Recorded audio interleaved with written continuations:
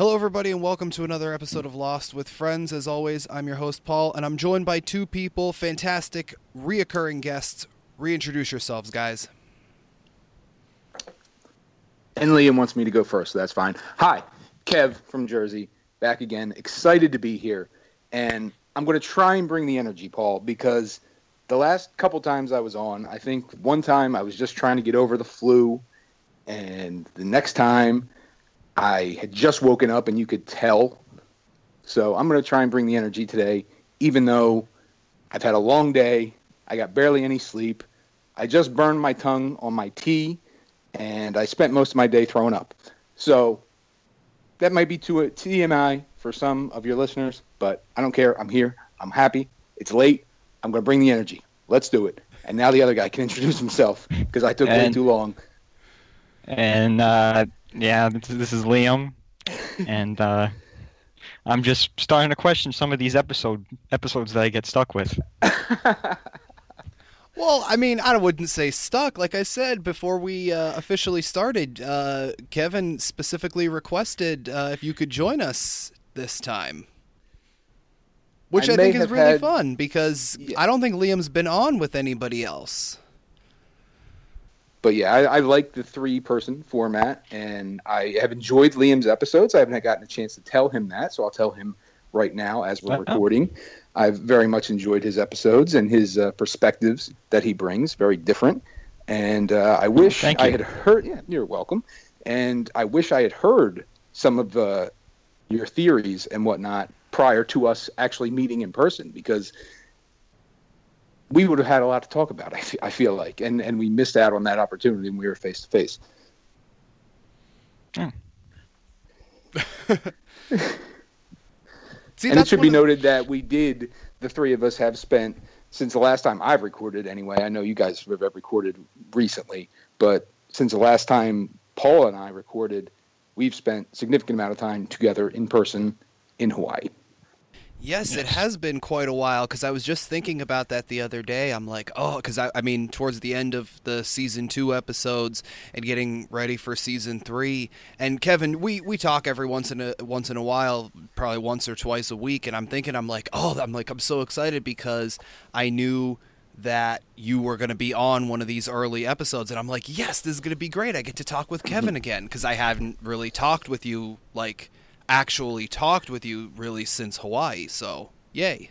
Yeah, it's been a while. I'm excited. But we will be discussing the episode The Glass Ballerina, and it took me a little bit to realize why Kevin would want this episode in particular. We will, of course, get to that towards the end.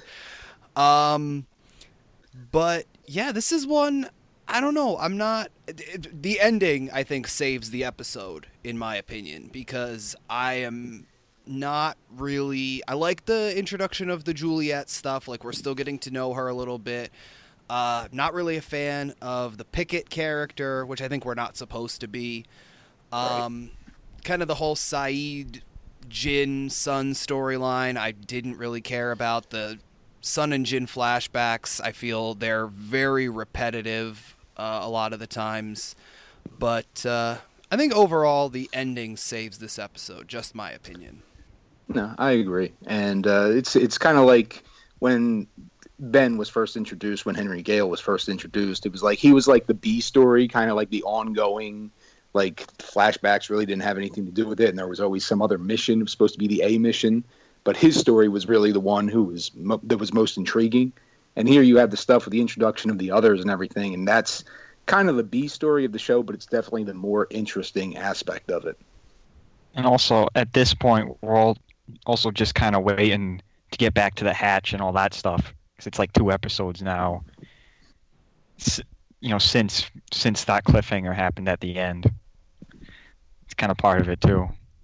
Yeah, for sure. That's I've actually talked about that a few times at the end of Season 1, beginning of Season 2, and then now end of Season 2, beginning of Season 3, that's one of the things that I like about kind of the finale endings of the show is that they they separate all the characters, all these major things happen, and then it takes 2 or 3 episodes because, in season 2, it was what's going on inside the hatch from multiple perspectives, Jack's perspective, Locke's perspective, Kate's perspective, and then there was the whole thing with, what I call the raftermath, which doesn't sound right in British English. I found out in one of the episodes. Roughed them off. Yeah. I got a good chuckle out of that. Yeah. Shout out to Andy. I got to do a show with him too. But so like the fact that, like Liam said, we're on episode 2 now, and the whole hatch aftermath now, we still have no idea at this point. Hatchtermath? Doesn't quite have the same ring to it. No, definitely not. But yeah, I actually I read that they kind of juxtaposed this episode and the next one. Like they, what was further instructions is next, right? Yes. Yeah. And they were going to go to that first as episode 2 because you could really show them in either order, I think. But they decided to draw that out. Like Liam said, everybody wants to get back to the hatch. They kind of purposely drew that out longer by putting this episode in front of it. And speaking of the season 2 finale, the whole big cliffhanger ending of season 2 is that scene with Penny, and we don't really get any closure to that until like season 4, season 3 maybe. Yeah. I think that was always kind of disappointing to me. I always thought season 2 finale was like the worst of the finales, but still pretty good though. It's actually weird because, like you said, they have that thing, and unlike the kind of the ending of season 1, where we go down into the hatch, and then the hatch is like the first thing we see. You're right. I never really thought about that. The fact that we see that ending with Penny, and then it takes basically towards the end of this season for us to even know even a little bit, and it turns out it's not even actually that, but even a little bit more about that, storyline. Yeah. But I mean, we're not complaining about the beginning of season 3, are we? Because it's others. Others. Yeah, the opener was awesome.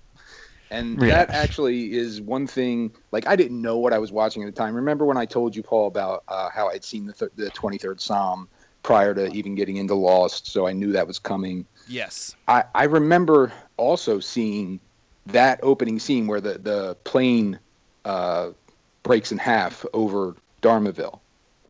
I had actually seen that as well, and I had that in my head, but I didn't know what I was watching. Like I knew I was eventually going to get to like people dressed normally, like not, crash survivors on the island. It's like I knew that was coming at some point, but I didn't know any of the characters. Like I didn't recognize Ben when he was Henry, so I didn't have it ruined for me necessarily, but I did know the visual of a village looking up at the plane breaking in half, so I knew that was coming. Now, is that the same situation, like when you saw the 23rd Psalm at work, right? Yes. I forget where I saw it. I may have been at a friend's house. Excuse me. I may have been at a friend's house or something along those lines. I forget the exact circumstances. Didn't stick in my mind that much. But, yeah. What's happened to me a couple times, kind of like that, is I'll watch an episode of a TV show, just like randomly, like a season 4 episode, and then I'll completely forget I ever watched it. And then I'll go back to that TV show from the beginning. And then once I get in season 4, I'm like, why does this episode feel so familiar? Like I've seen this already. It's like, I have seen it. It's happened to me a couple times with different shows. Yeah, exactly. Memory's just not as good, I guess. Oh yeah, you guys are getting so old. Let me tell you. I was gonna say Liam's the youngest out of the 3 of us.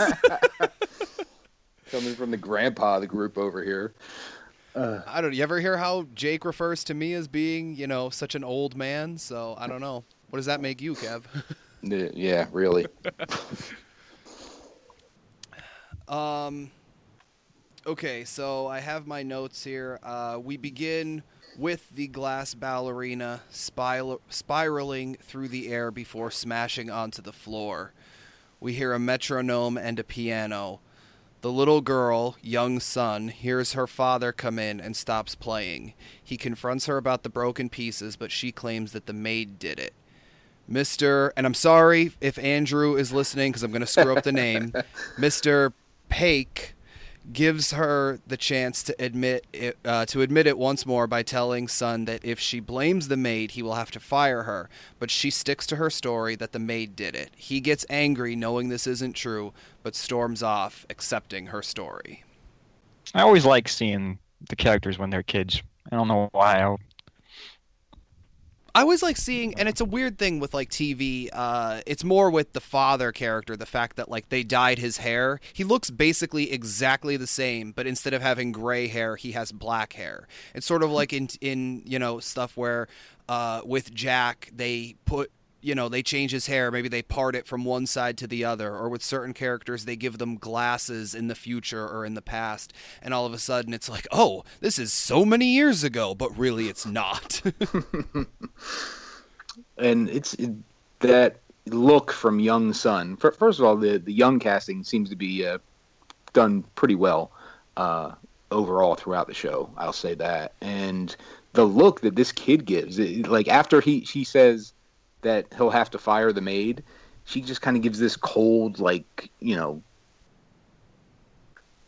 this cold look. She's not regretful at all. Like, he just got somebody fired, and that kid did not care. Yeah, she's like, I don't care.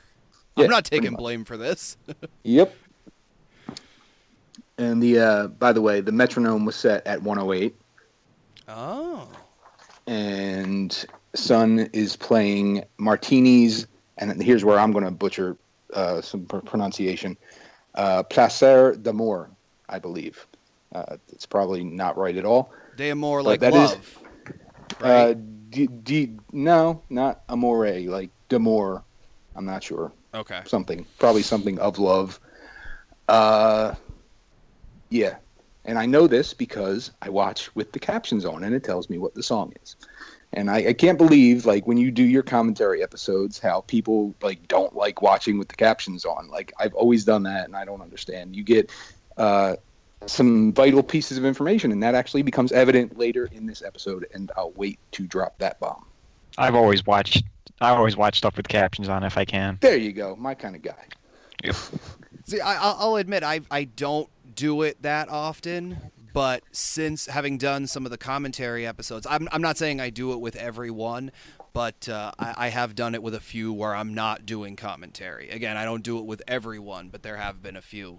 And actually, you may have heard it. It's funny because, like, when I was doing it, I'm watching it on the DVD, but, like, Jake, the one time, was watching, I believe, on Netflix with closed captioning, and they didn't have certain stuff that I had on the DVD one. I believe the DVD is a lot more descriptive, right? Yeah. Yeah. Which I tried to bust out my Blu-rays rather than watch on Netflix. That way, if there's any bonus material for the episode or maybe even a commentary track, I'll check that out leading up to recording here. Didn't have a chance to do that tonight, though. It won't matter by next month. It won't even be on Netflix anymore. That's true. Yeah. So everybody, if you're listening to this right around the time it's released, if you live in the U.S., is it U.S. or is it everywhere? Probably just U.S. Yeah. Make sure you, finish binging Lost or get it on DVD or something if you haven't already. But why are you listening to this show if you haven't gotten it already? I used to actually have, like, each individual season on Blu-ray that I probably could have given to another Lostie who's upset that it's going away on Netflix, but I don't know what happened to it. I bought the big collection, and I don't know what happened to my individual seasons. In the present, on Desmond's boat, Sun is splashing water on her face. Jin confronts her, but she plays it off that she's okay, and he immediately knows this isn't true and goes to tell Saeed that they need to do something other than wait. Saeed is still convinced that Jack and the other A-Team members are coming.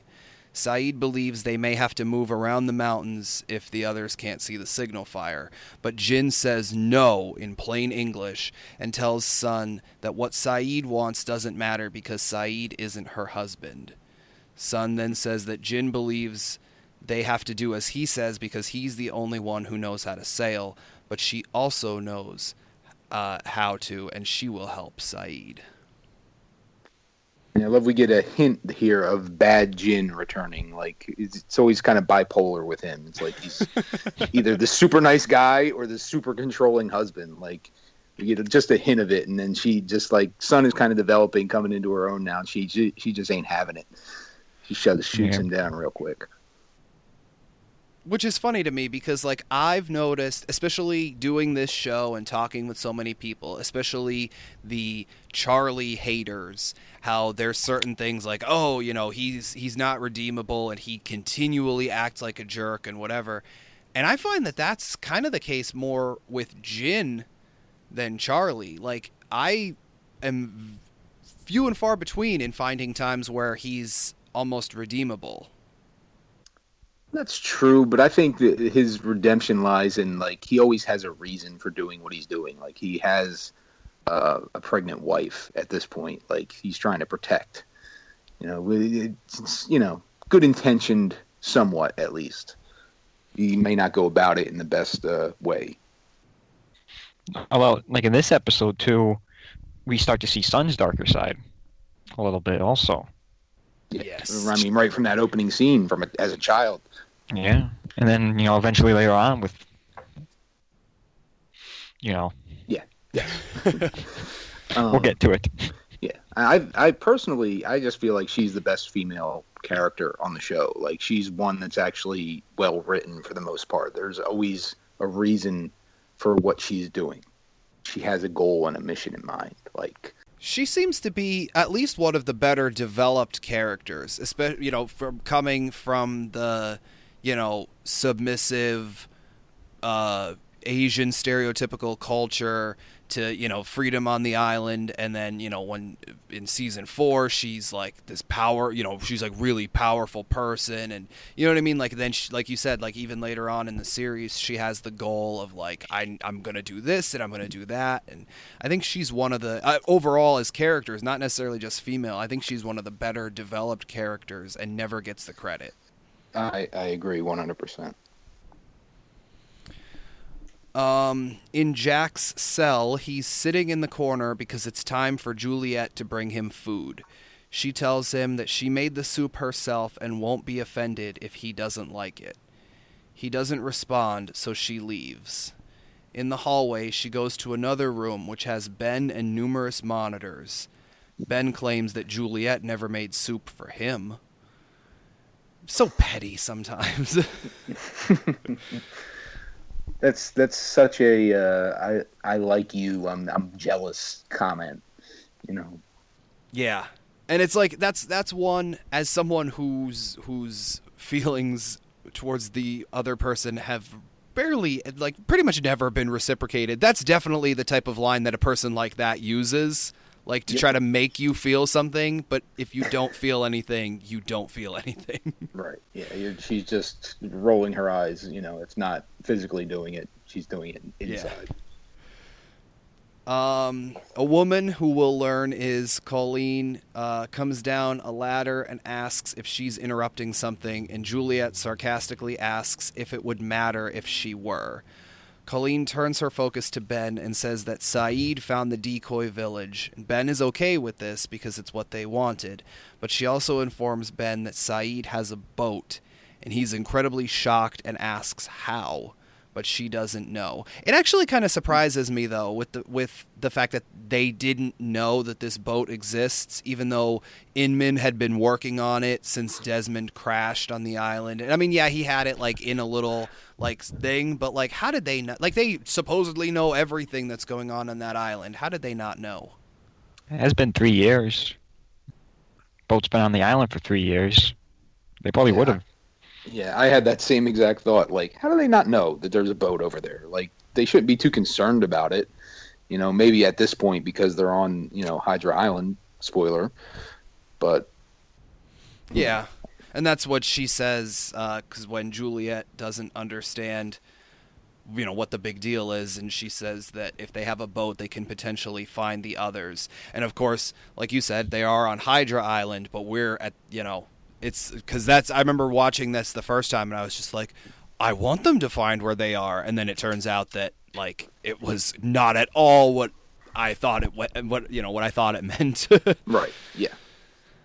Um. And Ben's dramatic, I want that boat. Like, Yeah. you get the great dramatic Ben line right there. Yeah, he says, put together a team, and he, I want that boat. Oh my gosh. In the cages, Sawyer is getting himself some breakfast by working the complicated gizmo to get himself a fish biscuit. The noise wakes Kate up in the other cage. She comments on the fact that it's a nice alarm clock, and Sawyer says that he's woken up to worse, which we've seen on this show. And yeah, wild boar maybe. I was thinking Saeed knocking him out 5 seconds later. Oh well, yeah, that too. And not just noise, but John Philip Sousa's "The Thunderer" is the name of the song, as I learn from the captions. Okay. I mean, I know that music. I just never. Like the classic circus music, but they're like I said, when you watch with the captions on, you get nice little factoids. They give you the actual name and artist of the song. Nice. Pickett and the others. I'm going to keep going right now with this caption thing, but go ahead. Oh, okay. Pickett and the others approach, and Sawyer sarcastically asks if they want half a fish biscuit. Pickett opens Sawyer's cage and hands him a lunch box, but Sawyer is confused. Pickett tells him that it's lunch because they're going to need him to keep up his strength. Sawyer doesn't like where this is going. A moment later, Sawyer and Kate are being led down a path, and Colleen approaches with her team. She yells for Pickett. They whisper to each other, which is, I'm assuming, where you're going to chime in. Mm-hmm. And Pickett tells her to be careful and gives her a kiss.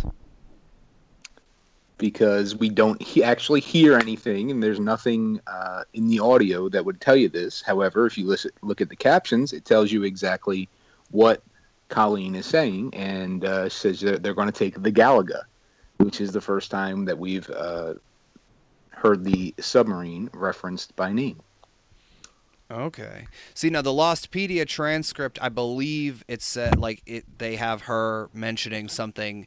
They have a boat or going after a boat or something, but I didn't really hear anything. It was just like it pretty much implicitly says you can't hear it, like it's not part of the audio track. But if you watch with the captions on, it says she says we're going to take the Galaga. Yeah.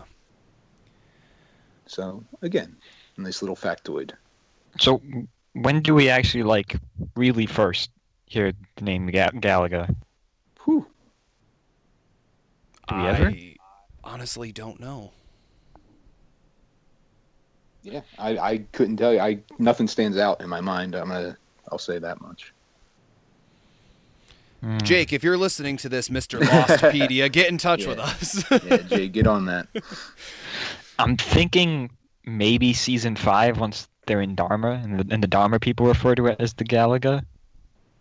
Is it on the submarine itself? Because if so, then we would see it later this season.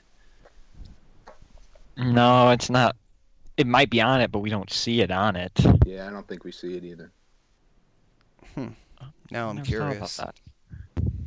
It's. I would bet it's season 5. You see Horace saying something like that. I have no idea. I will look it up in a little bit. Okay. Sawyer is watching them, and Pickett angrily asks what he's looking at. On the boat, Saeed is loading a gun as Jin is looking towards the shore. Sun comes up to him, and Jin tells her that he'll have to adjust the sails, and she starts apologizing to him for disagreeing with him, especially in front of Saeed, and he says that she shouldn't disagree with him at all. He then asks why she even came, and she claims that she didn't want to be without him. And then, of course... Which makes sense, because she almost already lost him once. When he went off on a boat, yeah. Yes, exactly. I just love the irony of, oh, I don't want to be without you, and then we go to a flashback where she's in bed with another man.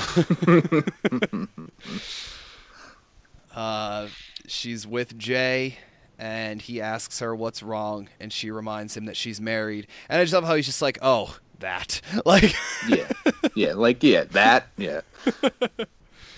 Trust me, as somebody who's been put in that position before, you shouldn't feel that good to be the other man. Like, I'm questioning your morals if you're just that. Yeah. Especially when you're in bed with a woman who looks like she's on the verge of tears, and you're like, just give me a kiss. Come here, girl, give me a kiss. What were you gonna say, Liam? No, nothing. You can't top that.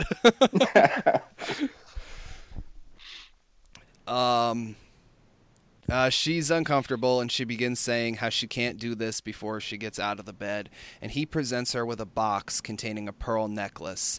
She tells him how beautiful it is, but that she can't wear it because Jin will question where it came from, and he counters by telling her that he doesn't want to share her anymore. Her English is excellent, and she can go to America.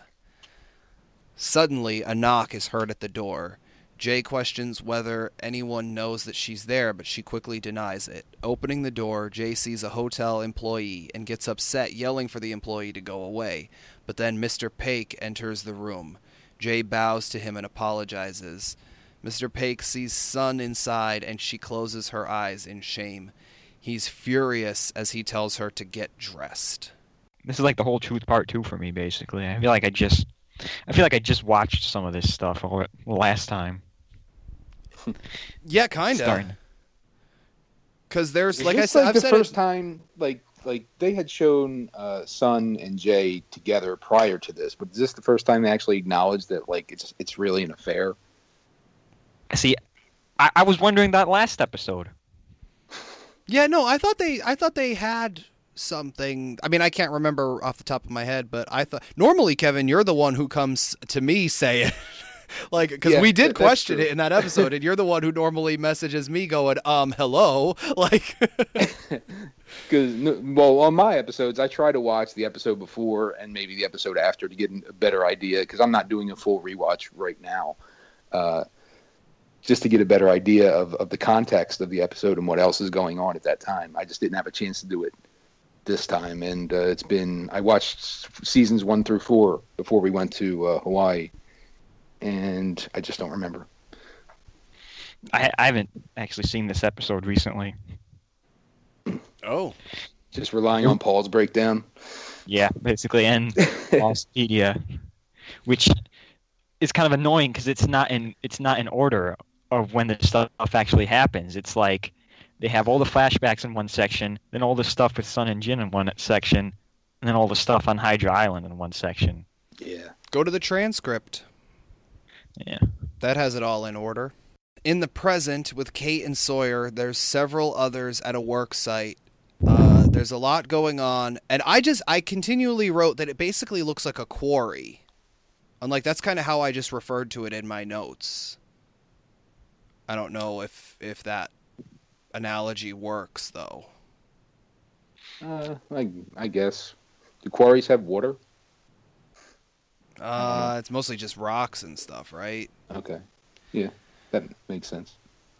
We know they're trying to build a runway, so... Isn't a quarry usually, like, next to a cliff or something? Like a big cliff wall behind it? A lot of times, yeah, because it's just where stuff's been dug up, yeah. But I just kind of figured, like, with them just breaking apart rocks and stuff, I figured that was just the easiest analogy. Well, I always join us that. Next time for Quarry Talk with Paul, yes. Kevin, Liam. None of us really knows what a quarry is. Anyway. The only way I know what a quarry is from the Flintstones. I was thinking about that Power Rangers movie they released this year. Oh, this one. They had a quarry in the original Power Rangers movie. I don't know about the one from this year, though.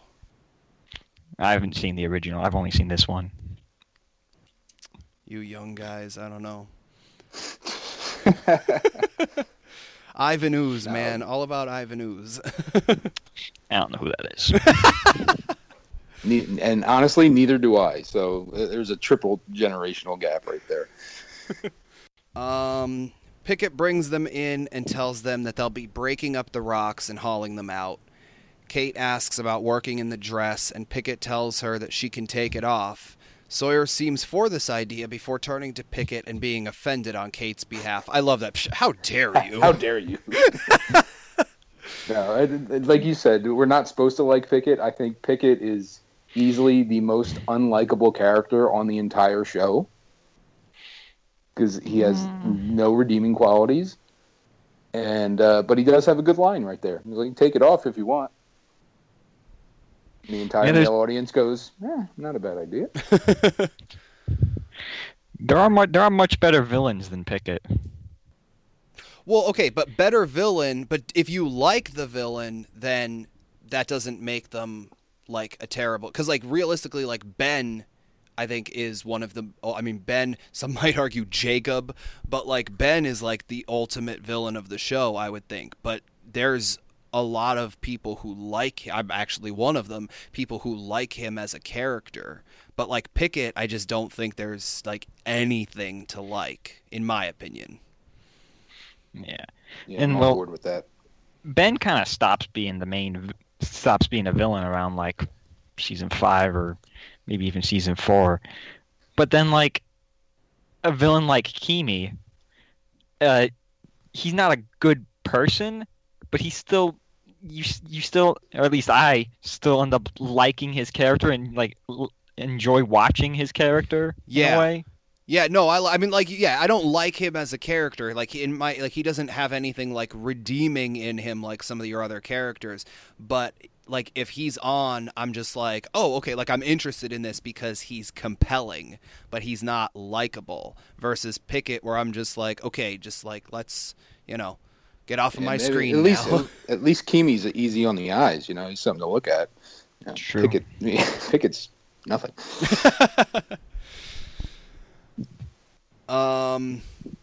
Okay, so Pickett ignores Sawyer's line, and he tells them to raise their hands for anything, and that they get 10 minutes for lunch. Sawyer raises his hand with a question, but Pickett refuses this, and Sawyer goes, well, she got to ask a question. And again, Pickett ignores this and says that if they try to run, they'll be shocked. But Sawyer hears this as shot, and Pickett confirms, shocked. And he says that if they talk to each other, they'll be shocked. They touch each other, shocked, slack off, shocked, or anything in general that just pisses him off, they are going to get shocked.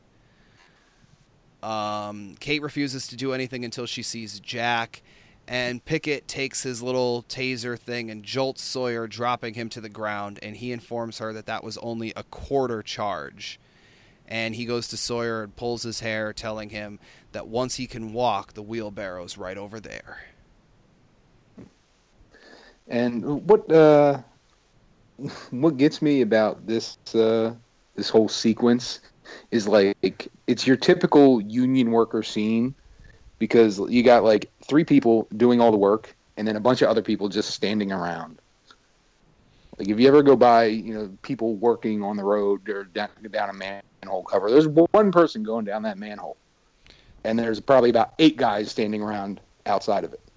And this is what it seemed like to me. Like there are others whose job it is just to stand there and look good. PennDOT, Pennsylvania Department of Transportation. Exactly. In flashback, in Mr. Pake's office, Jin is there, and he hands Jin a file informing his son-in-law that they have a problem. Jin opens it and sees a picture of Jay, and Mr. Pake says that the man has been stealing from him and must be dealt with. Jin tries to ask what was stolen, but his father-in-law tells him that it doesn't matter. Jin says that he'll deliver a message. Mr. Pake tells him that a message won't suffice and that he needs to put an end to it. Jin refuses by telling his father-in-law that that isn't his job, and Mr. Pake reminds him that Jin's job is whatever he says it is. Jin then tries to quit, but Mr. Paik tells him that he can't quit. This man has shamed him, and since Jin married his daughter, that makes Jin his son. And of course, this is what Jin has always wanted, but Mr. Paik is literally just using it to manipulate him. And then he continues to say that his shame is Jin's shame, and that family honor needs to be restored. I wonder how long he's been like sitting on that, knowing he can call him son and manipulate him like that. He's probably just thinking like, eventually, if I have to, I can just call him son, and then he'll do what I want.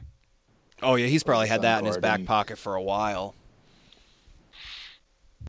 And he's talking about villains on the show. Like I honestly think Mr. Paik here is one of the definitive villains on the show. Maybe not super important, but as far as good and bad, like he's definitely on the bad side, and he's great in the kind of cartoony villain role where he's just getting so worked up and like it looks like his eyeball's about to pop out of his socket when he's screaming at Jin. Although, thinking about it now, I can't believe I forgot. Like, the worst villain on the show is Anthony Cooper, in my opinion. He's just like a horrible person in general. Yeah, he has like zero morals. At least, like, even Pickett, like, because he's another and he feels that they're the good guys, versus Anthony Cooper, who's just like straight up the most selfish person. I think you got me on for the brig, or you got me scheduled for the brig, and I'm looking forward to that one. I always enjoyed that moment. I think I was on the brig too. There we go. All right, it's gonna be a good episode. We're coming back. Back in the present on the boat, Jin is chopping a fish, and he hears Sun and comes up on the deck, and they see the Pala Ferry, which was I don't understand the name of it, but I know that it was, somebody pointed out that it was name checked in was it the question mark episode, I believe, when we first see the Pearl Station video? What Pierre Chang says? Yeah, he says he says about returning. He's like, when, because they're only in the Pearl Station, they're only there for like 2 weeks. And he's like, and when you're done, return to the Pala Ferry to be taken home or something like that. I don't know. He says it more eloquently than that, but yeah. Gotcha. Does he? I don't. That doesn't sound right to me. I'm like 99% on that one. Look it up. I'll keep reading. It would make sense. Did we ever see a Hydra Island orientation video? It would make sense for that, definitely. Well, Hydra Island doesn't. The new man in charge has the. Yeah, I was gonna say that's the epilogue. Yeah. Yeah, that's when they officially explain polar bears, kinda. And the Hurley bird. Yes. Not like either of those things actually mattered. Nah. Like, people complain about not getting answers, but the questions don't really matter. Yeah, you didn't need to know that. Like, and you could have put it together too. Well, yeah, the whole Cage's things. Tom's comment in the previous episode, I think, helped. Because we know, put it together. Dharma Initiative, they did research. There were bears. And he specifically says, it only took the bears 2 hours to figure out how to work that thing. Therefore, they must have had polar bears on this island. There you go. Scientific experiments. Like, it's not that, like, I don't know why people needed, like, a full-on answer for that.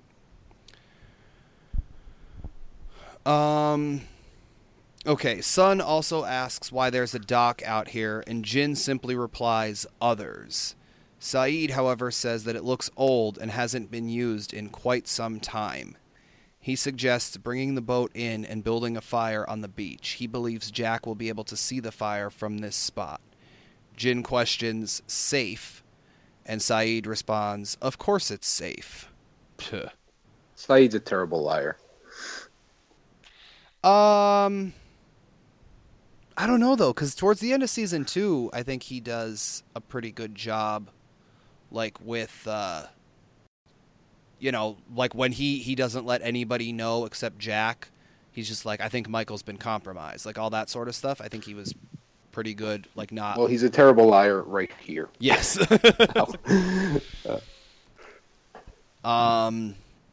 Back at the quarry site or whatever it is, Kate is breaking apart rocks, and Sawyer just stops to watch her. In the which I mean, I can't blame him. Yeah.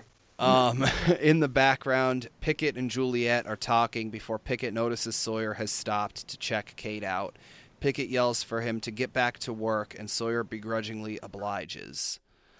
From the bushes, a rock is thrown to get Kate's attention, and she sees Alex, who warns her to be careful and not let Pickett see them talking.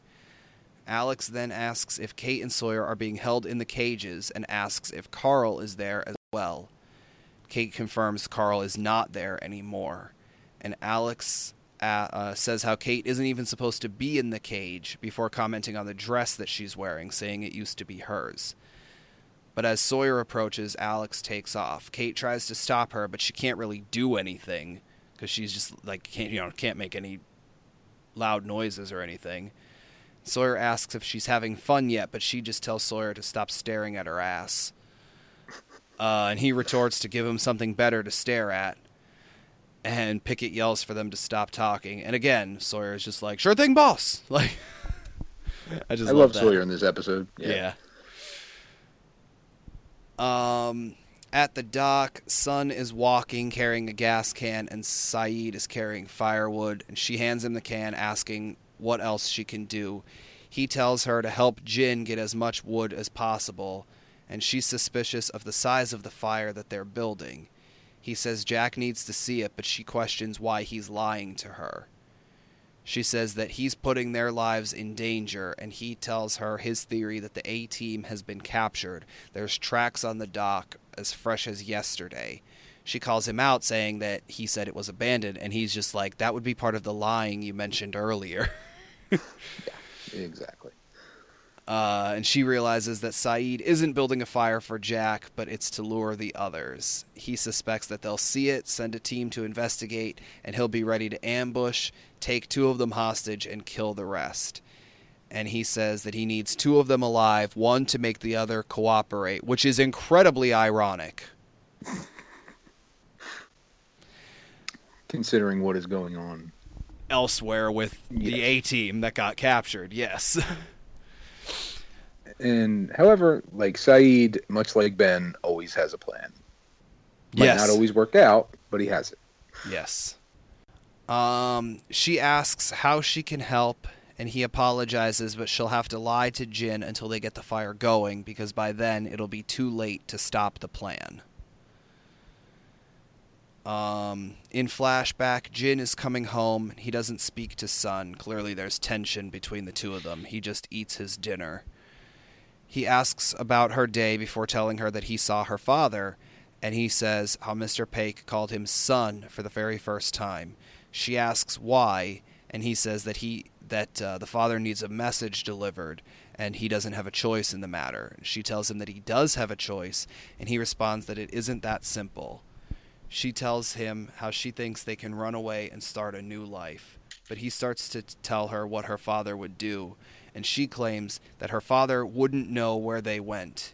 He then yells that everything that he does is for her. Her father expects it, and it's what it takes to be married to her. And she asks what it takes to be married to Jin, and he angrily goes. But upon being asked, he says he's going to deliver the message. And it's kind of, like we said, it's kind of repetitive. You feel like you've seen the same stuff with them before. But it's also letting you know, like, he might be doing this bad stuff, but he's doing it for her. So. I actually do kind of feel like this is almost the exact same scene, like when he comes home bloodied the first time from delivering a message, where he's just like, I do this for you. It's what your father demands of me. Like, it is almost the exact same scene. Yeah, you feel like you've seen it before. Definitely. On the island, Jin is watching Saeed start the fire before approaching and demanding the gun. Saeed is confused. Jin begins yelling in Korean, and Saeed asks what's going on, and Sun says that Jin knows what's going on. He knows it's a trap, and that he knows English better than she thinks he does. He knows that she betrayed him. But he really doesn't know how badly. Wow. He once again demands the gun. And Saeed hands it over and begins. I love this kind of scene because he's like, "Oh, do you know you can handle it? It's an," and he starts to say it's an automatic. And Jin does that thing all badass action guys do, where they prove they know how to handle it by checking the ammo and loading the gun. Cocking it back, looking Yep. like a badass. Yep. That's that thing, and like we're just, like you get the timid guy. It's like, oh, do you know how to? It's like, like, yep, I know how. Yeah. In Lost Medias, we see a couple scenes later, Jin has, in a flashback, has a gun, and apparently it's the same gun. Oh, is Go it? figure, Okay. Right, yeah. Yeah, that's what Lostpedia says. It says the Glock, whatever, Glock 22, maybe something like that. I don't know guns. There's that special feature in season 4 where they talk about the guns. I always like that special feature, but like Jorge Garcia has some has like a funny bit in there talking about the guns, how like everybody can dismantle it and do all the crazy stuff with it. I always thought that was pretty funny. Yeah. Saeed tells Sun that she may be safer on the boat, and that if by chance they get past the guys and onto the boat, there's another gun in the galley. But Sun believes that if they get to the boat, her husband is dead and that none of it matters anyway. And he reiterates where the gun is. It's kind of dark. Yeah. It's like, he'll be dead, and I won't care. Very emo. Emo Sun. At the quarry site, Juliet is drinking from a canteen and talking with an other. Sawyer, unloading the rocks, is watching them, and she sees this and throws him the canteen, but he empties it out, not giving her the satisfaction. Noticing Kate once again, he marches up to her and kisses her, and Pickett and the others come over shouting. Pickett hits Sawyer in the head with his rifle, and a fight breaks out, Sawyer versus 3 others. He even gets a taser away from one of them, but when he tries to use it, it won't click. He then gets a gun that fell, and Juliet yells for him, calling him James. He turns around, and she's holding Kate at gunpoint. Sawyer drops the gun, and Pickett tasers him. It's just, I mean, I don't know. These I pointed it out in the previous episode, but just these kind of opening ones with Sawyer and Juliet, it just makes me laugh in retrospect. Them isn't something that I ever saw coming in Lost. I mean, yeah, no, not at all. Even like 5 minutes before it happened, when I was very first watching that season 5 episode, and I thought like, okay, they're friends, you know what I mean? Like that's all. Like I thought when he's just like, oh, I need you to have my back. Like I kind of just figured that's what it was. They're friendly, kind of like Mr. Echo and Ana Lucia. Like they were gonna have each other's back and whatever. And then it cuts to like 3 years later or whatever, and he's just like bringing her a flower, and I was just like, what? But apparently people online were like, oh yeah, it was so obvious, and I'm just like, not to me. No, I didn't see it coming. And can I just say that running after someone with an assault rifle when you see them kissing seems a little excessive. I'm just saying, like Sawyer goes up and kisses Kate, and then all of a sudden it's a mad scramble. Guy grabs a friggin' M16 or whatever the hell it is and starts running towards Sawyer. A little excessive, just saying. A little over the top. A little what makes Pickett such an asshole.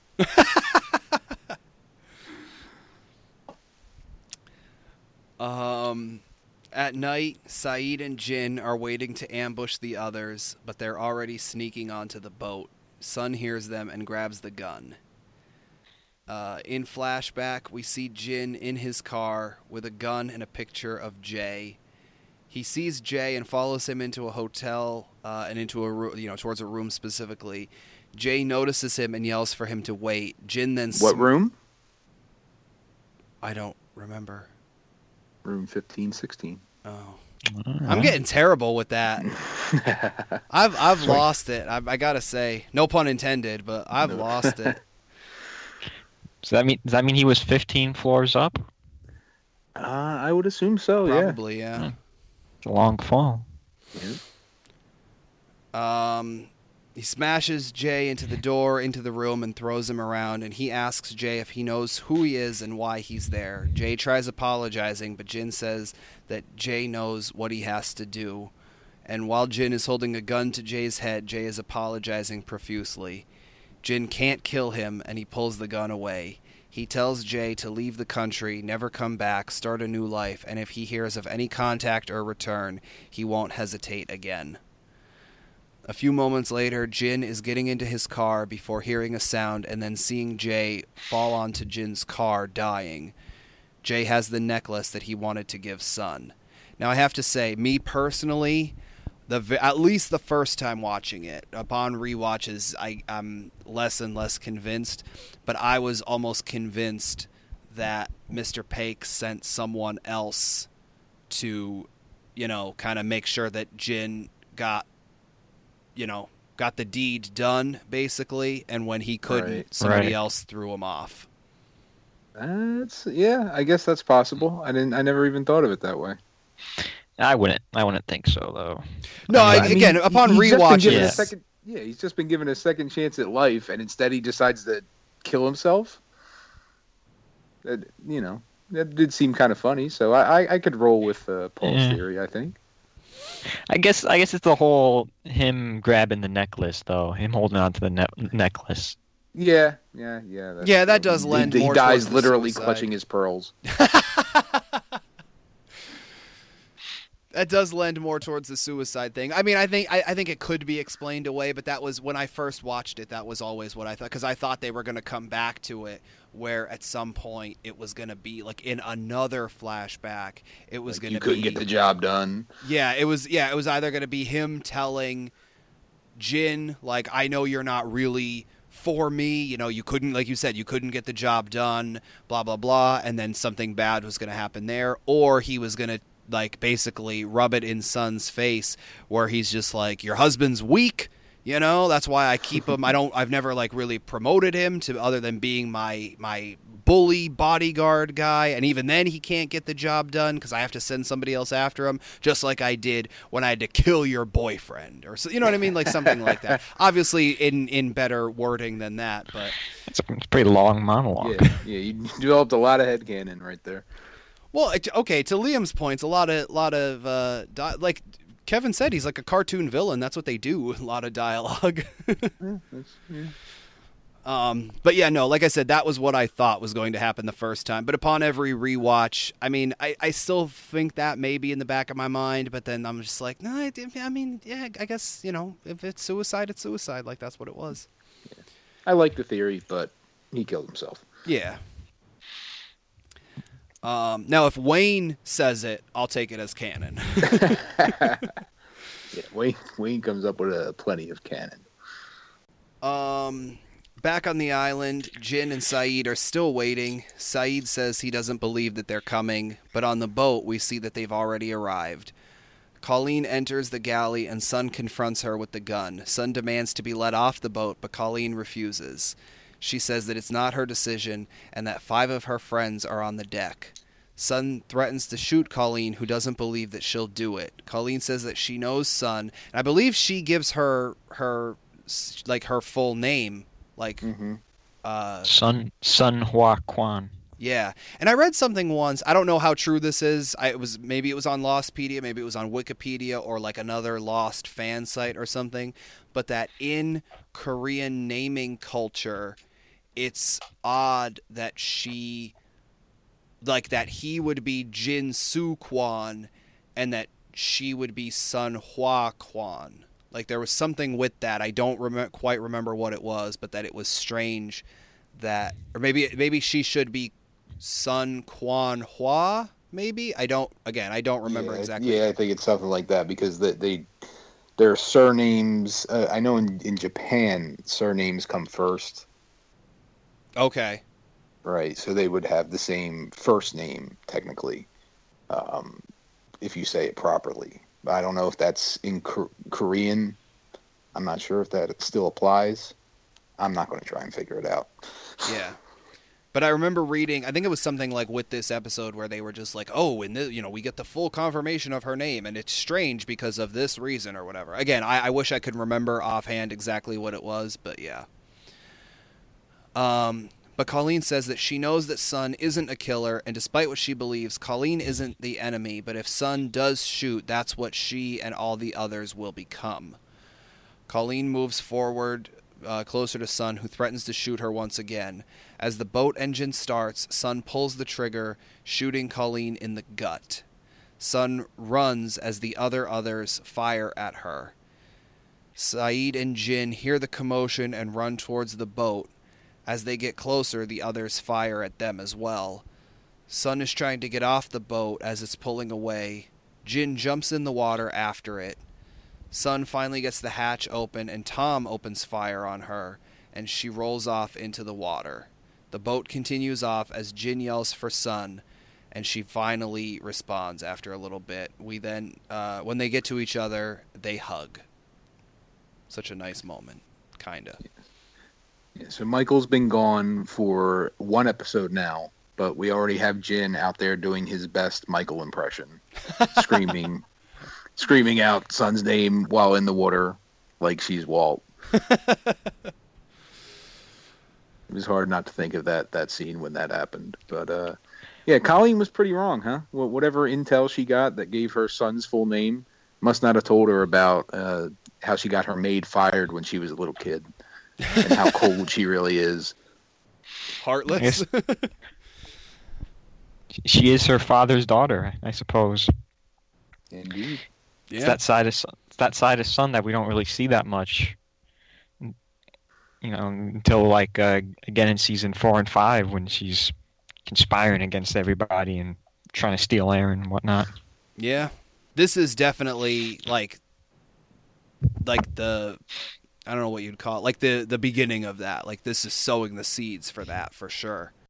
In flashback, Sun is at Jay's funeral, and her father approaches her. He tells her that she shouldn't be there, and she asks why he's there, and he responds that he and Jay's father do business, which I don't get. Like, she knew that. That's how they met to begin with, was like her mother set them up on, like their mothers or whatever set them up, and like I would think it would stand to reason that one of the ways that they knew each other was because either the husbands did business or they were just like of the same class, and either way that it would make sense that her father would be at his funeral.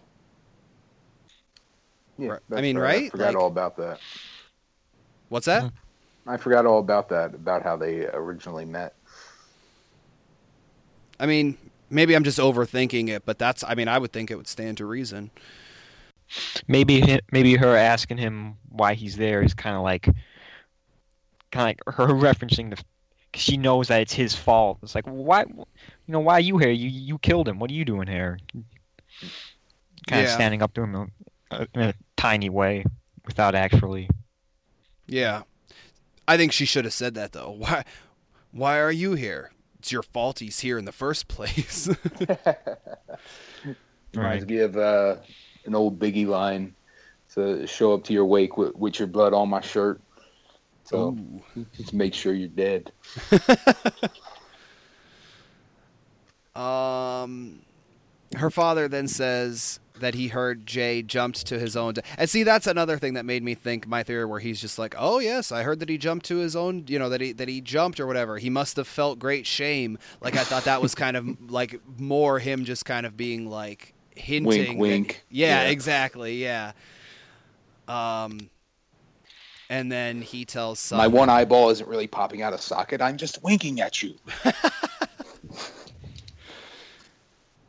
He then tells her that she should go home to her husband, and she asks if he will ever tell Jin, but he says that it isn't his place.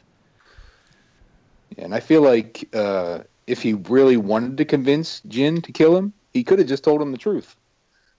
Yeah. right? Because that, in Jin's mind, that probably would have been enough to make him do it. But he Well, obviously doesn't want to tell him. and I'm thinking about it now, especially because like with the whole I mean it shows a little bit more of the manipulation when he calls him son or whatever. He could have said this man is stealing from us. This man is stealing from you, because from what I understand, like in that type of culture, just like how Jin is always like, I'm your husband, you have to do as I say or whatever. It's kind of the really old school, outdated mentality of like the women, like her mother even says it in the episode where Sun and Jay first meet, like, oh, you're silver now, like no man, it'll be harder for a man to want you or whatever. So it's, the women are, it's horrible as it sounds, they're basically treated, like property.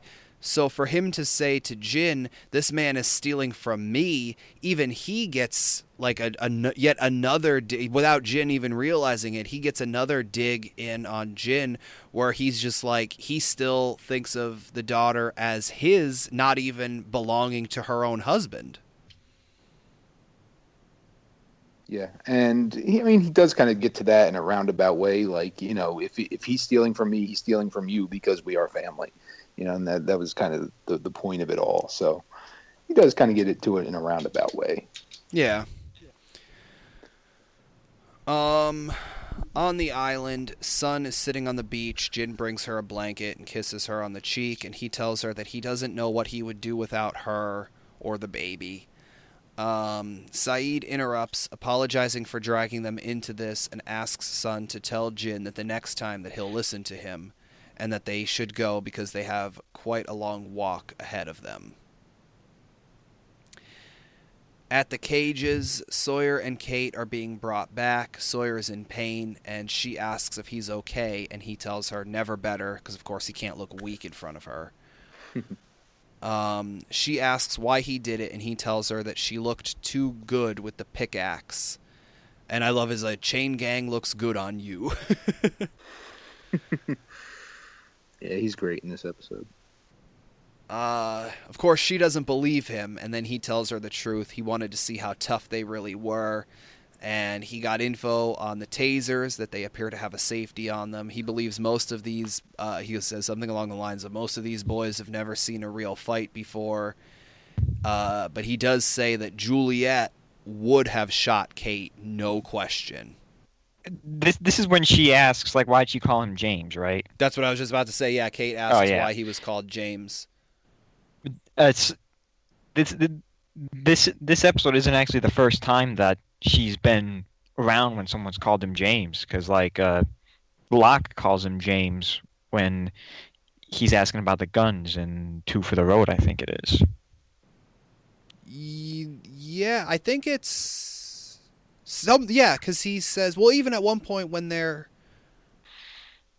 is it when they're going out? No, because she wasn't with them then. I was thinking the hunting party, but she wasn't with them then. She was following them, but she wasn't actually with them, because he says it there too, I believe. Yeah. Yeah, and that, like, obviously they weren't in that great of a place at that point, I don't think, between the two of them. So she might not have wanted to dig into it at that point and be like, hey, wait. But now, all they got is each other. So it's kind of like, so why did she call you James? Yeah. And he responds that it's his real name. And he tells, this is, I have a few different reasons for liking this, but he says that he figured out something else, that she tastes like strawberries. There's a few particular reasons that I love that line, not least of which is because in the very next episode, like you talked about towards the beginning, Kevin, the fact that this episode and Further Instructions could have been almost switched, and the fact that in Further Instructions they reference that line. And is another reason about another show you like? Yes. Okay, so in Firefly there is a reference at the beginning to strawberries. I'm trying to think. There's other, like the fact that I work in produce. The fact that like even in as much as the tattoo on Charlie's arm, well, Dominic Monaghan's arm really, is a line from the song Strawberry Fields Forever by the Beatles, which is my favorite band. I'm actually named after one of them. So like for me, there's several things where like I don't want to say it relates to my life, but like it seems like like a strawberry is like a recurring thing within a lot of things that I like. And when she has that meal with Ben, they are actually eating strawberries too, right?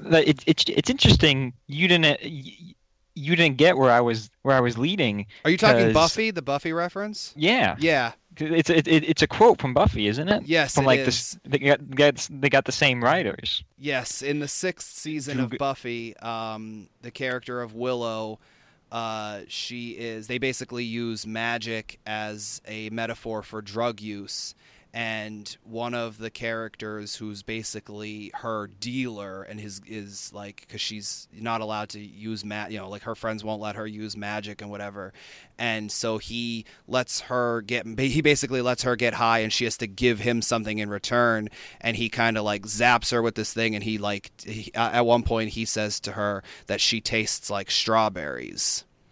So yes. Was Drew Goddard, was he like one of the big writers on Buffy, or was he just a writer on Buffy? He worked his way up. He got to be towards the top of the food chain. Yeah.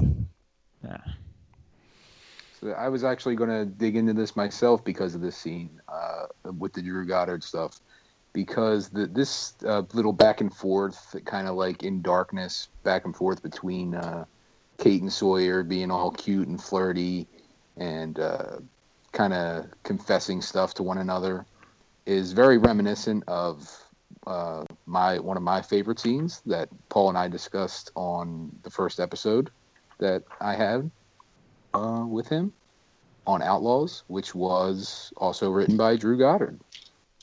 Oh, okay. Yeah, so it was I noticed it watching it, and then going and realizing that Drew Goddard also wrote both those episodes. This is his second of 9 episodes that he wrote on Lost, or co-wrote at least. But this definitely had his fingerprints on it. I didn't realize it was the same person. Yeah.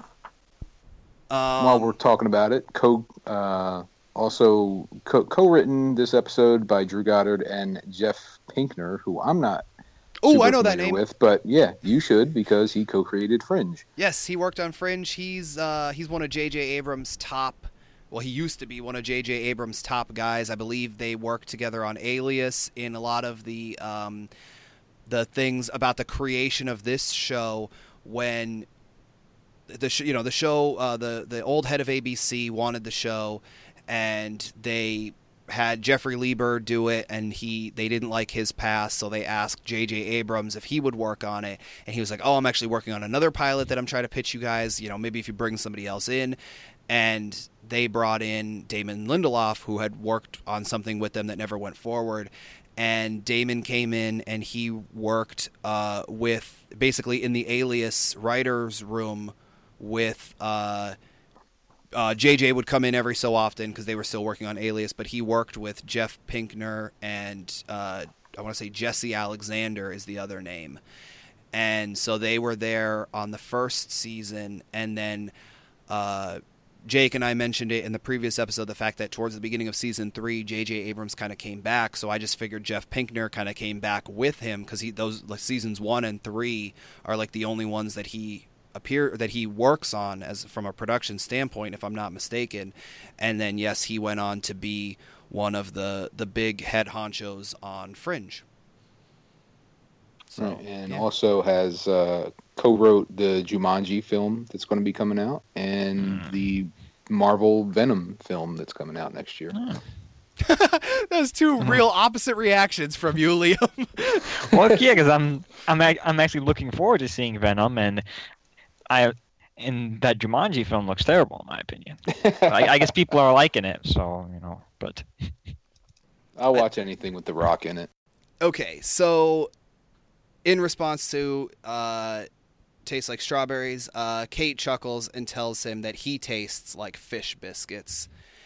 And then she asks what's next, and he, of course, calls her shortcake, strawberry reference, and he says that they need to wait for the others to make a mistake. And we then we see the switch of the conversation through it now is through the monitors that Ben was watching earlier, and we hear Sawyer say that sooner or later that the others will let their guard down and that he will be ready, or they will be ready. In Jack's cell, he's sitting with his back against the wall. Ben is there as well, and he sits in a chair and starts talking to Jack.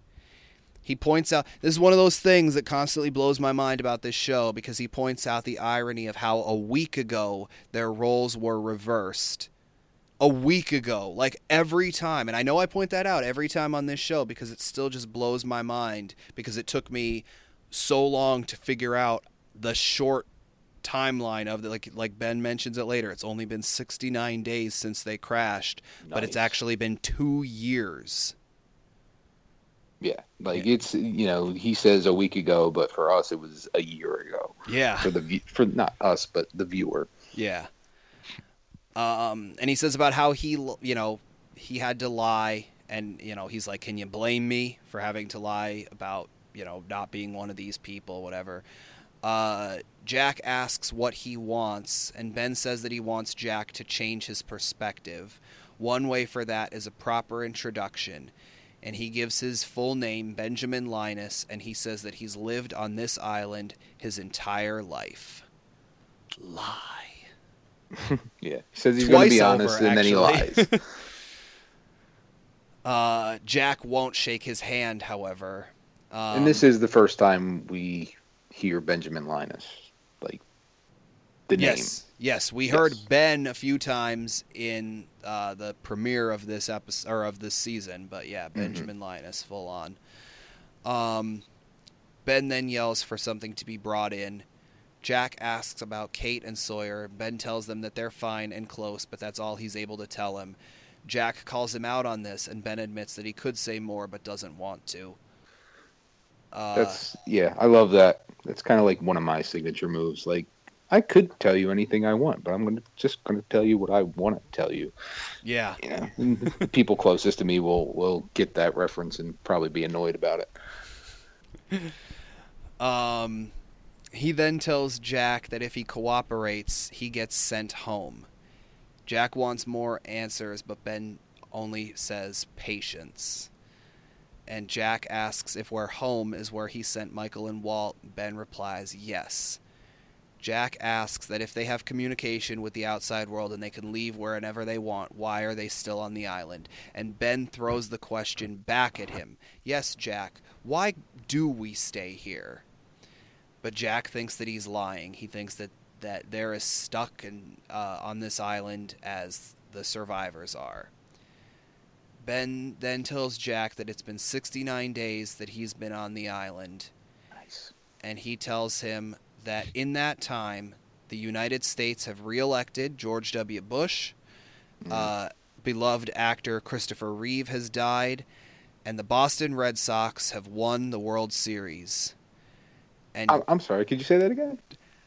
The Boston Red Sox won the World Series. Okay. Just wanted to make sure. Jack laughs and doesn't believe this at all. Any other team would have been more believable. Ben tries to tell him this, but Jack refuses to believe it. Ben then turns on a TV that was rolled into the room. On screen is the Sox winning the World Series. Jack is amazed. Ben tells him that's home, and if Jack listens and trusts, he will take Jack there. And that's my final note for the episode. Oh, wow, it's over. Such a great scene there at the end, and such a payoff, which I assume they were always going to lead up to something along those lines when they first referenced the line from Christian about that's why the Sox will never win the series.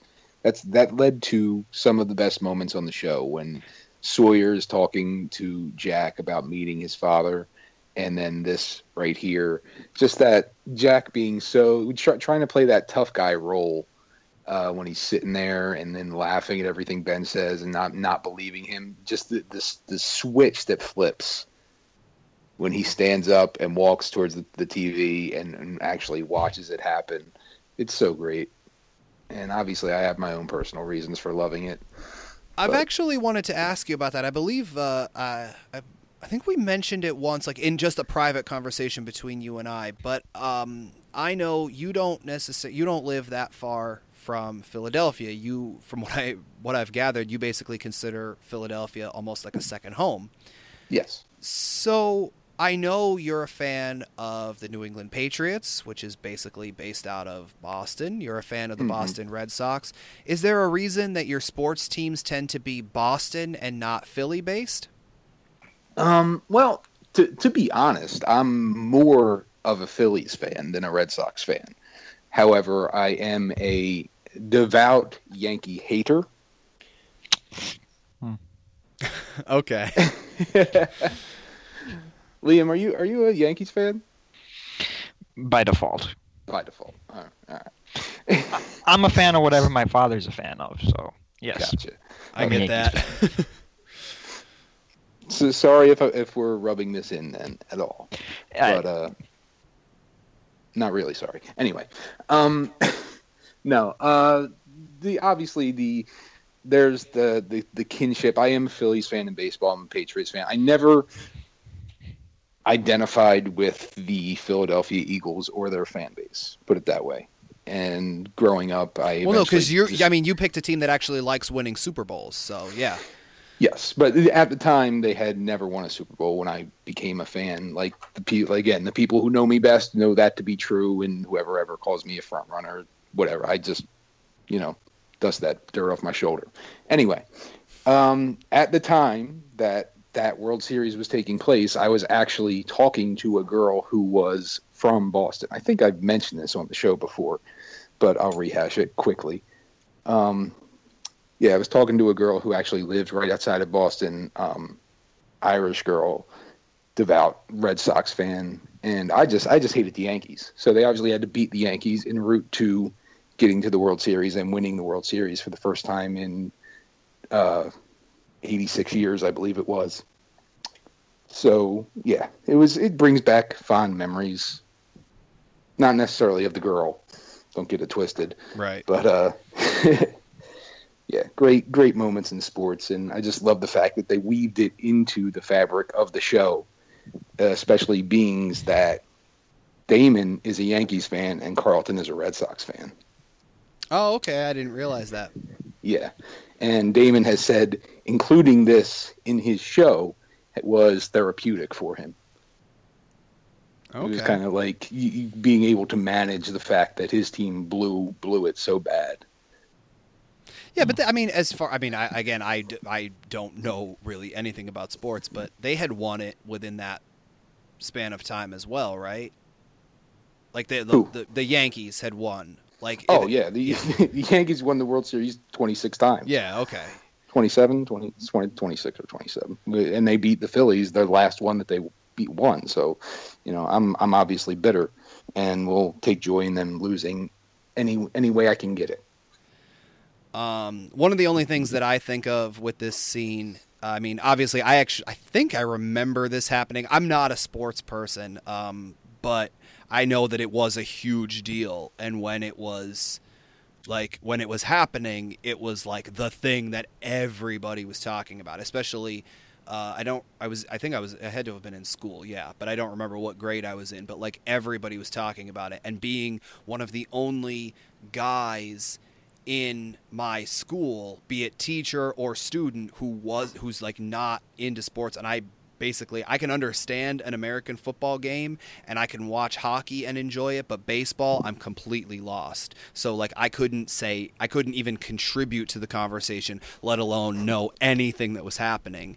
But I know how big of a moment this was. But I kind of remember that. But the thing that I really think of is in season 4, there's another character who Jack talks about. He actually asks to confirm if this was right. And I remember reading something about because it's Lapidus, and he says like, "Oh, don't remind," because he's like, "Oh, did they really win?" And he says, "Don't remind me." And if I'm not mistaken, and Kevin, please correct me if I'm wrong, by that point in the real world, they had won their second one in like they had won another one since then. I believe so. Yes. And so then there was a rumor online I had read where people thought that Lapidus was like not from 2004, but Lapidus was from 2000. What would it have been by that point? 7 or 8, whenever they won, and that he was like he had time traveled backwards, and so for him it was a double burn because they had actually won twice by that point. And obviously that turned out to not be true, but I remember reading that and I was just like, if that's the case, that would be really funny because that's a really funny line. Yeah. I always enjoyed that. I liked how it was like Jack's first contact with someone trustworthy, from the outside world. And it's like, as soon as there's a down moment, he's like, by the way. So wait, that's 2008 they win again? It's 7 or 8. Yeah, I don't remember which, but it was. It was. They might have gone back to. Did they? I forget if they went back to back. In 04 and then again in 05. Because if it was 2008, that means Jack wouldn't have seen it either. Jack dies in 07.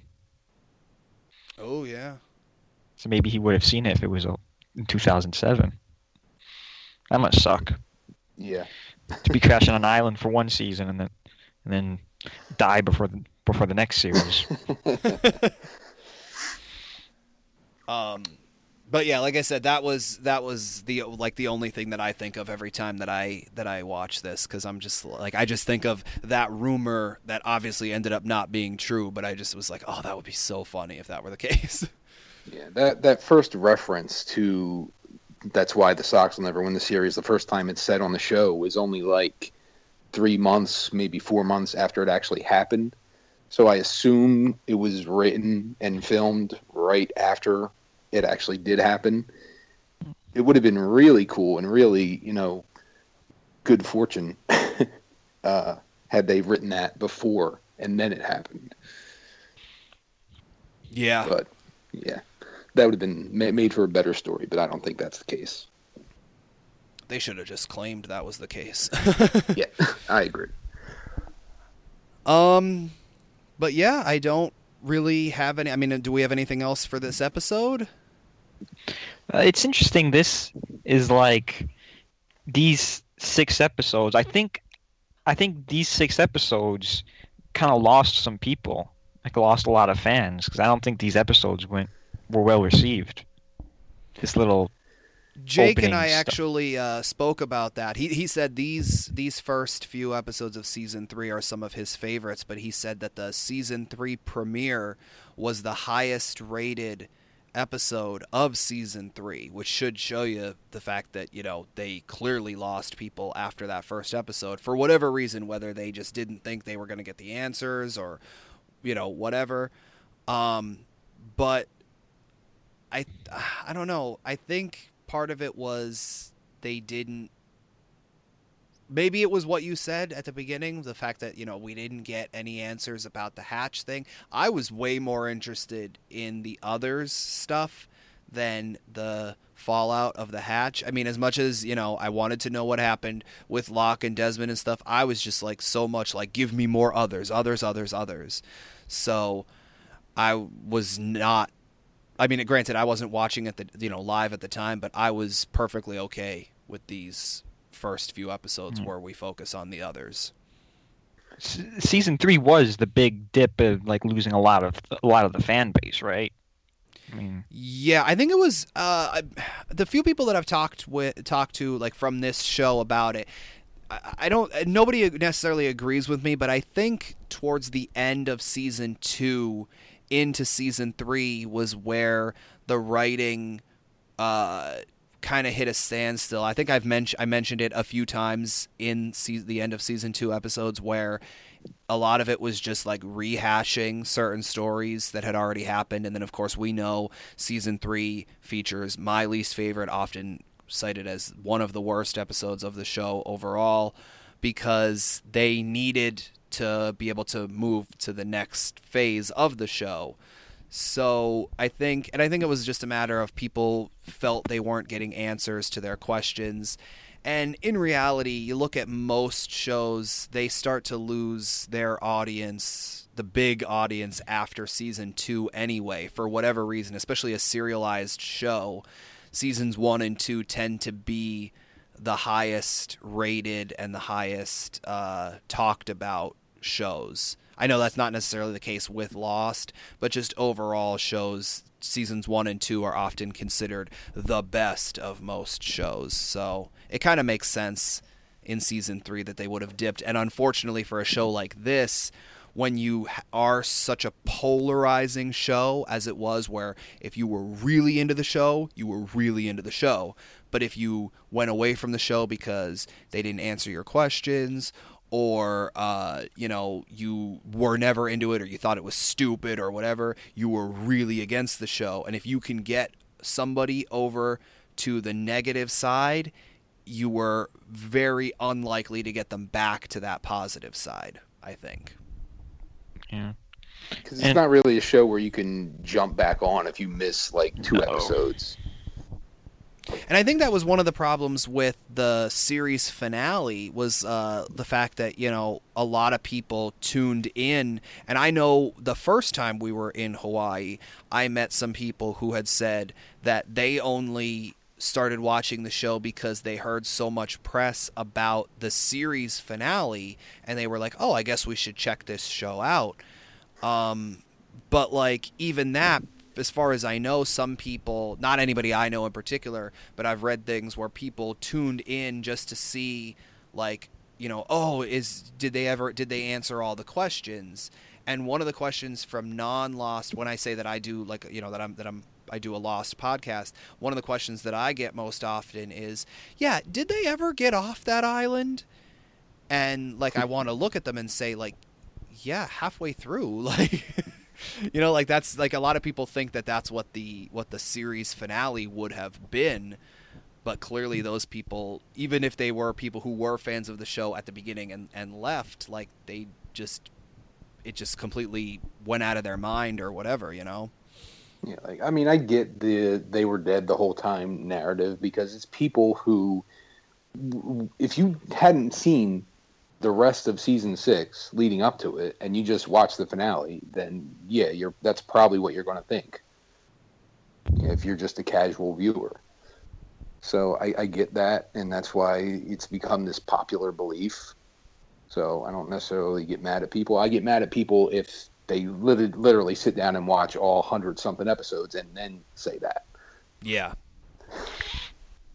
Another thing about season 3, which might have lost some people, is, I don't know if it's the first show, but it's one of the first shows, I think, season 3 is one of the first seasons where a show has like the huge mid-season break. That's very common nowadays.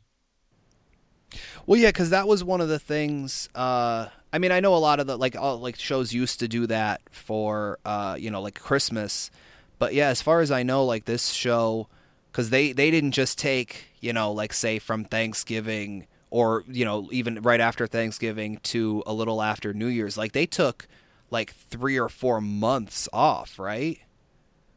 Yeah, it's that was the start of it. Like, nowadays, every show does that. Like mid, and I don't like it. I don't like that a mid-season finale is a thing. I think if you can do it right, like, I haven't watched it in a few years, but like, I think for a while, Once Upon a Time did it right. I think Agents of S.H.I.E.L.D. sometimes does it right, because what they'll do is they'll basically split the one season into 2 seasons. So your mid-season finale is basically a season finale. You know what I mean? Versus, and it's sort of, yeah, of course it ends on a cliffhanger to set up whatever the next half of the season is going to be. But basically, for the most part, they tell a story that's beginning, middle, and end, versus a show like this where it was just the continuing thing and they just left you on a giant cliffhanger and they were like, okay, see you in, like half a year, basically. And then all that opened up, I think, for binge watching more, because not just not now there isn't just a large break in between in the middle of the season. They have like they'll skip a week or skip 2 weeks for whatever reason, and like the inconsistency of release, I think turned people to binge watching.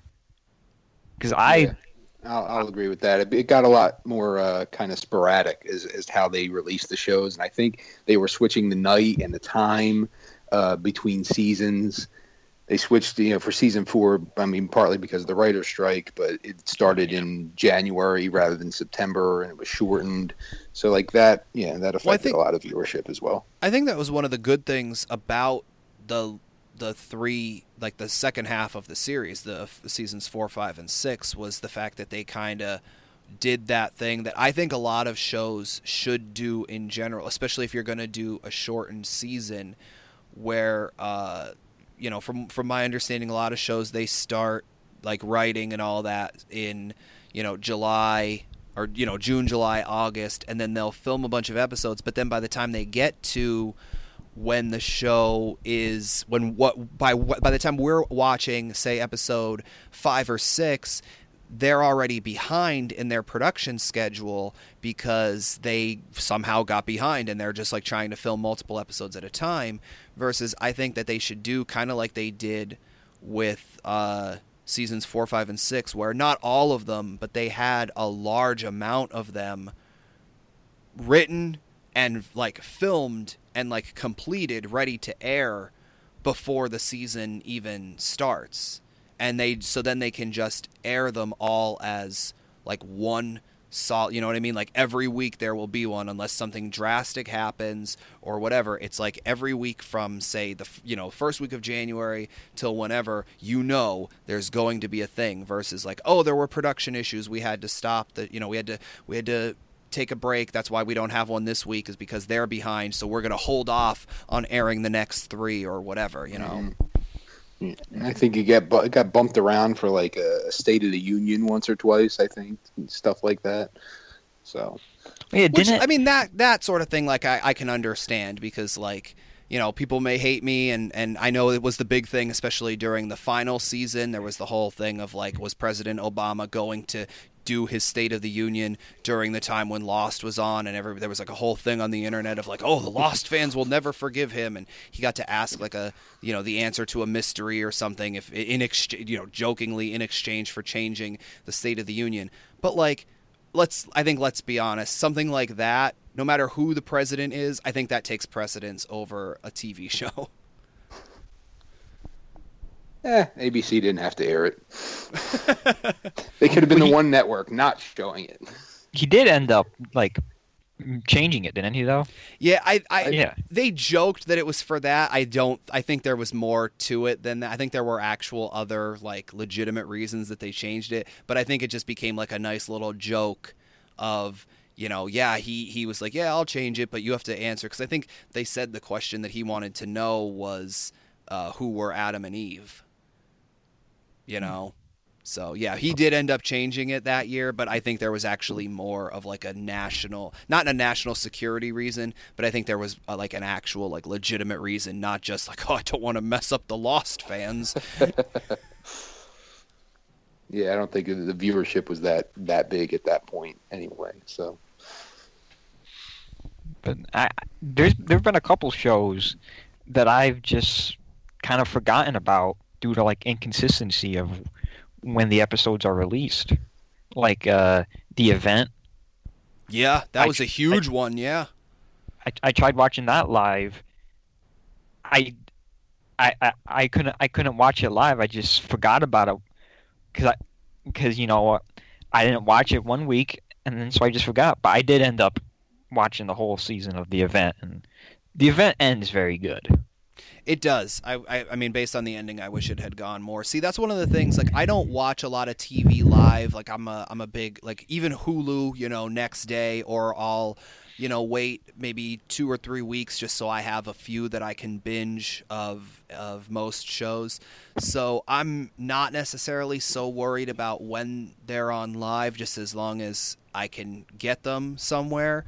But it is a little frustrating when you do forget, like, if there is a show that maybe you didn't like. There's a few shows that even from being in Hawaii months ago, I still haven't watched the beginnings of certain shows, like the first few episodes of certain shows that I've watched for years. So like I'm behind, and like I have a little list of a lot of the shows that I watch. But it is frustrating when you remember, oh yeah, there was this other show that, like I said, I'm behind for my own personal reasons, but it is just frustrating where you're like, oh yeah, there is that show that I watched and that I wanted to see, and you just completely forgot about it. And it especially when, not in my case, but like you were saying, Liam, like when they just change the night or the time or whatever, it's just frustrating. And you got to think, like, it's a lot easier today than it was at the time of especially the first few seasons of Lost. Like, it's kind of like DVR was just becoming a little more mainstream, and like if you missed it, there was a good chance you really missed it. Yeah. Well, I mean, even to the average viewer, you had to wait until they showed a rerun or whatever. And I really liked when they started showing last week's episode with little information captions. Oh, that yeah. was like that was like season 4. I think. Yeah. I remember there was some really good information when they were given the press briefing about what supposedly happened on the island. Yeah, it was like, because you got to think, you're asking the viewer, your average viewer, who hasn't been binged watched this, like, to remember the details of an episode they may have seen one time 3 years ago, and expecting, like, oh, you remember this important detail? So I feel like that was kind of the reason why they started doing that, showing last week's episode with giving you all that information, letting you know what's important to what's actually happening now. Yeah, that was like a pop-up video sort of thing, right? Yes. Yeah. Yep. Yeah, it was really cool. I'd like to actually watch those if they made them. I wish it was a feature on the Blu-rays, but I don't think it is. And one last thing before we end, I just want to shout out this show for having the balls, for lack of a better word, to still almost 3 seasons in, do an episode which is not entirely, but almost entirely done speaking in a foreign language with subtitles. Oh yeah, yeah. Because a lot of network primetime shows would not take that risk. That was a big thing at the time. And while I have a Sun and Jin episode, I'll just give him a shout out for doing that and sticking to it. That's actually one of the things that I like about those characters, and I don't know if I read it or maybe it was on like a commentary or something, but I think it was Damon Lindelof said about the fact that they made the conscious choice very early on that if any of the English-speaking characters were around, there would not be subtitles, which I only noticed after hearing that bit. But like, if there's ever any characters who speak English, there's not subtitles, because as much as that person or those people are in the dark of what's being said, they want us as the audience to be in the dark. But if it's Korean speaking people in the same scene, then there are subtitles. I thought that was a really interesting way to go with that. Yeah, like when Jin is speaking Korean and Sun is translating for him, you're not actually seeing what he's saying.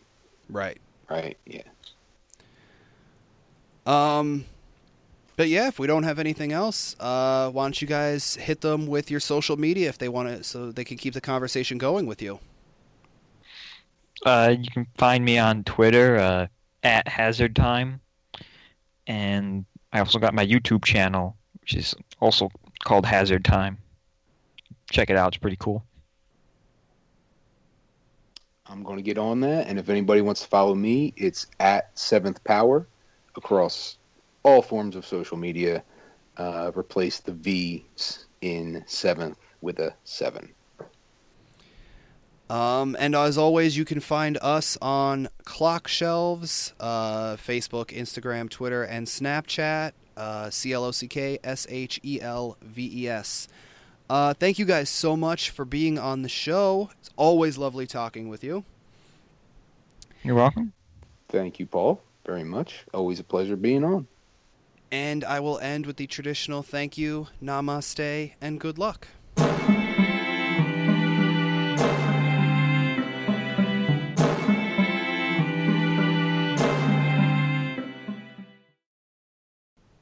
Oh, did anybody look up the Paula Ferry? Yes. Was I right? Yes. If you were wrong, I would have said something. Oh, okay. Hey, this is Jorge. Thanks for listening to Lost with Friends.